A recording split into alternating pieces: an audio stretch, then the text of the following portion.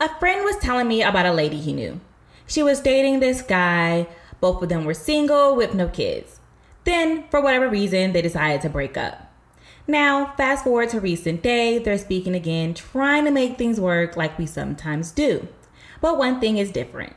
During their breakup, he started dating someone else, and this someone else popped out a baby.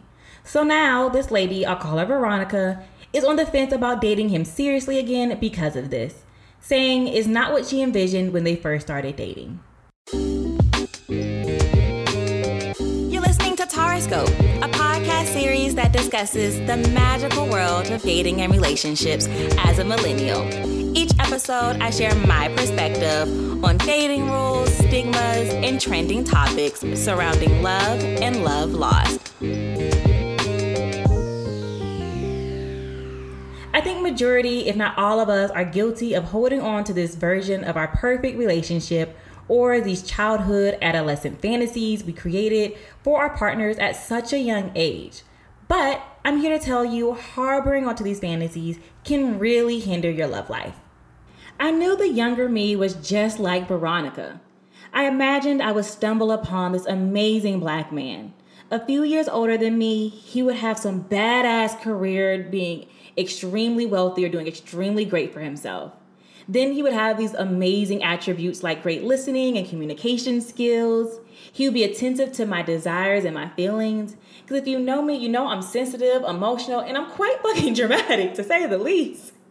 Anywho, he couldn't have been married before, and lastly, he would not have any kids. Now, let's take a few steps back so you can see where I came up with this picture perfect man. I grew up in a single parent household with my mom and my 3 older sisters. And I must admit, being the youngest in an all-woman household definitely shaped a good portion of my dating and relationship views. See, most of my childhood, my mom was dating this man that I wholeheartedly love to this day. He was so freaking generous and kind. He was a handyman, so he could practically fix anything in my mind. Plus, he was an incredible provider, and he could grill some fucking chicken. I know that has nothing to do with nothing, but that was so important to me as a child. On Labor Day, Memorial Day, anytime if the weather was good, he would come over and grill some chicken and some hot dogs. Anywho, besides the point. Needless to say, because of this, a good handful of the qualities I want for my life partner are the qualities that this man possessed. Another large aspect that creates these ideas for our quote-unquote perfect partner stems from previous relationships. So let me share one of my previous relationships with you. When I was in high school, I was dating this dude, and we were just so fucking in love in the beginning. I mean, I would go to his house on the weekends, and Lord knows how much I enjoyed going over there and spending time with his mom, dad, and his little sister. In a short amount of time, I started looking at his family like my family. I mean, his mom practically took me everywhere with them. From random family dinners, Six Flags on their birthdays. We went to Lake Lanier on 4th of July. And then I felt so honored to be invited to the house for Thanksgiving dinner with all his family coming from out of town. Looking back, now I realize that is why I value dating a man who family I get along with. Is so imperative because of that relationship and how we blended, and it was just so effortless. Another thing I also realized, because of dating him, I grew to love attention, you guys. Like, love attention. My ex I'm speaking of was a great communicator. We went to 2 different high schools in Athens, so it was a big deal. But we talked every single night when he wasn't on punishment.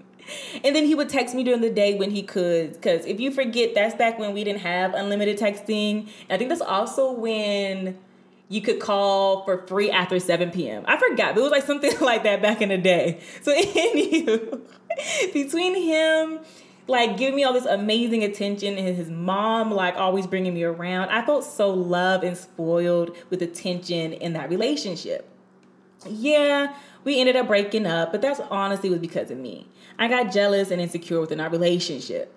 To think about it, I don't think I ever told him that. So if you're listening, because I know you follow me on IG, if you listen to this episode, now you know.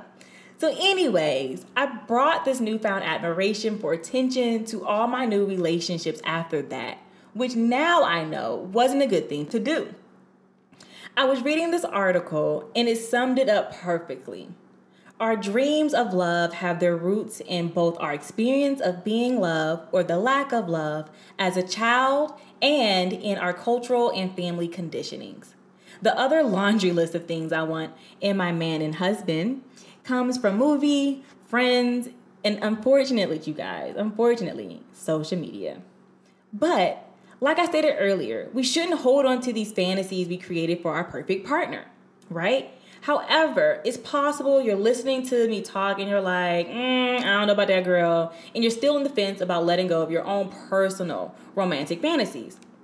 Well, I'll tell you why you should. It can prevent you from seeing another person clearly. You could be so wrapped up and focused by your relationship dreams and visions that you disregard a possible really great match for yourself. Or worse, it could lead you to project these unrealistic expectations onto your partner. And ain't no one got time for you projecting that shit onto them. Okay, so we should just leave a little wiggle room and be open-minded. That way, we don't end up single forever, because that's not what most of us want.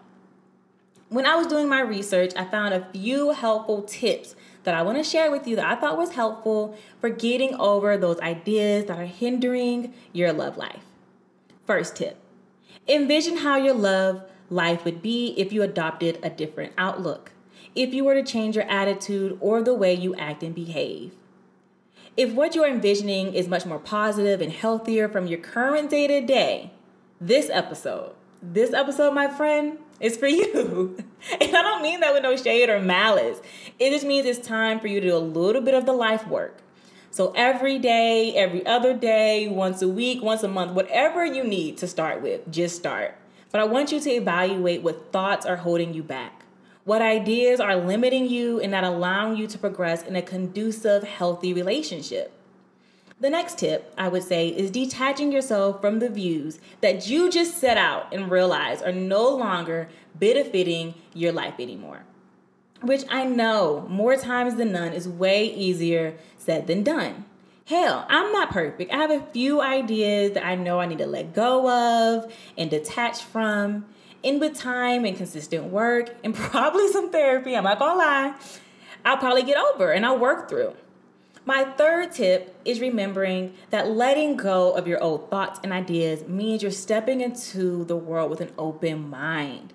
You're now willing to learn and try things that can add new value or perspective to your life. And who doesn't want that? I feel like I'm always reading on social media to stop operating in fear, especially by Gary Vee. Like, I love Gary Vee. Follow him if you don't. And he's right. Like, we need to stop operating in fear. It's way past the time to start rising above limiting and fearful thinking to reach the life you want.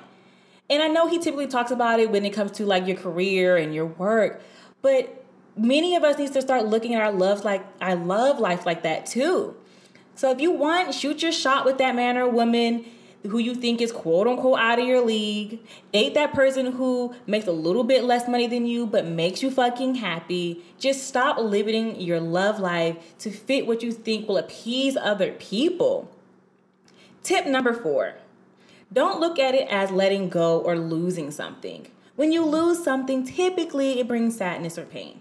And living with an open mind isn't sad. So reframe your thinking to realize it's becoming free. Free to accomplish and live the life that you deserve, and you can be happy and all the other good shit, right?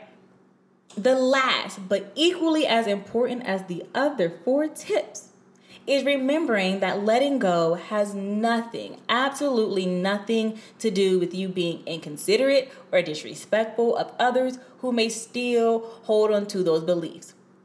So, for example, if your family or friends feel strongly about dating someone with the same religious background as them, that's 100% cool. Let them live that life. But if you find someone that you connect with, that you get along with, that makes you happy, and it just so happened they share a different religious belief, it's okay. Especially if y'all have the conversation and figure out how to live your lives with the differences. And that includes talking about what marriage will look like, what raising kids will look like, etc. If you have that deep conversation and the both of you are okay with the differences and will respect the differences and not judge, then shit, live your life. Fuck what your family and friends think about dating someone with a different religious belief. Like, be great. So overall, I'm saying it's okay to fall in love with someone who has a child, babe, Veronica. It's okay, Veronica, date that man. If y'all started talking after you broke up for whatever reason, y'all cross path again. Play it out. Let it play out and don't limit yourself just because, oh, now he has a child. So that's what I want to leave y'all with. I know that it's just like kind of sort of a rant, but it's something that has been heavy on my mind. And I just want everyone to really stop limiting your love options. If the reason why you adopted that idea no longer is serving you in a positive manner. So, like always, wrap it up, shield your heart, and keep the faith that love is out there waiting for you.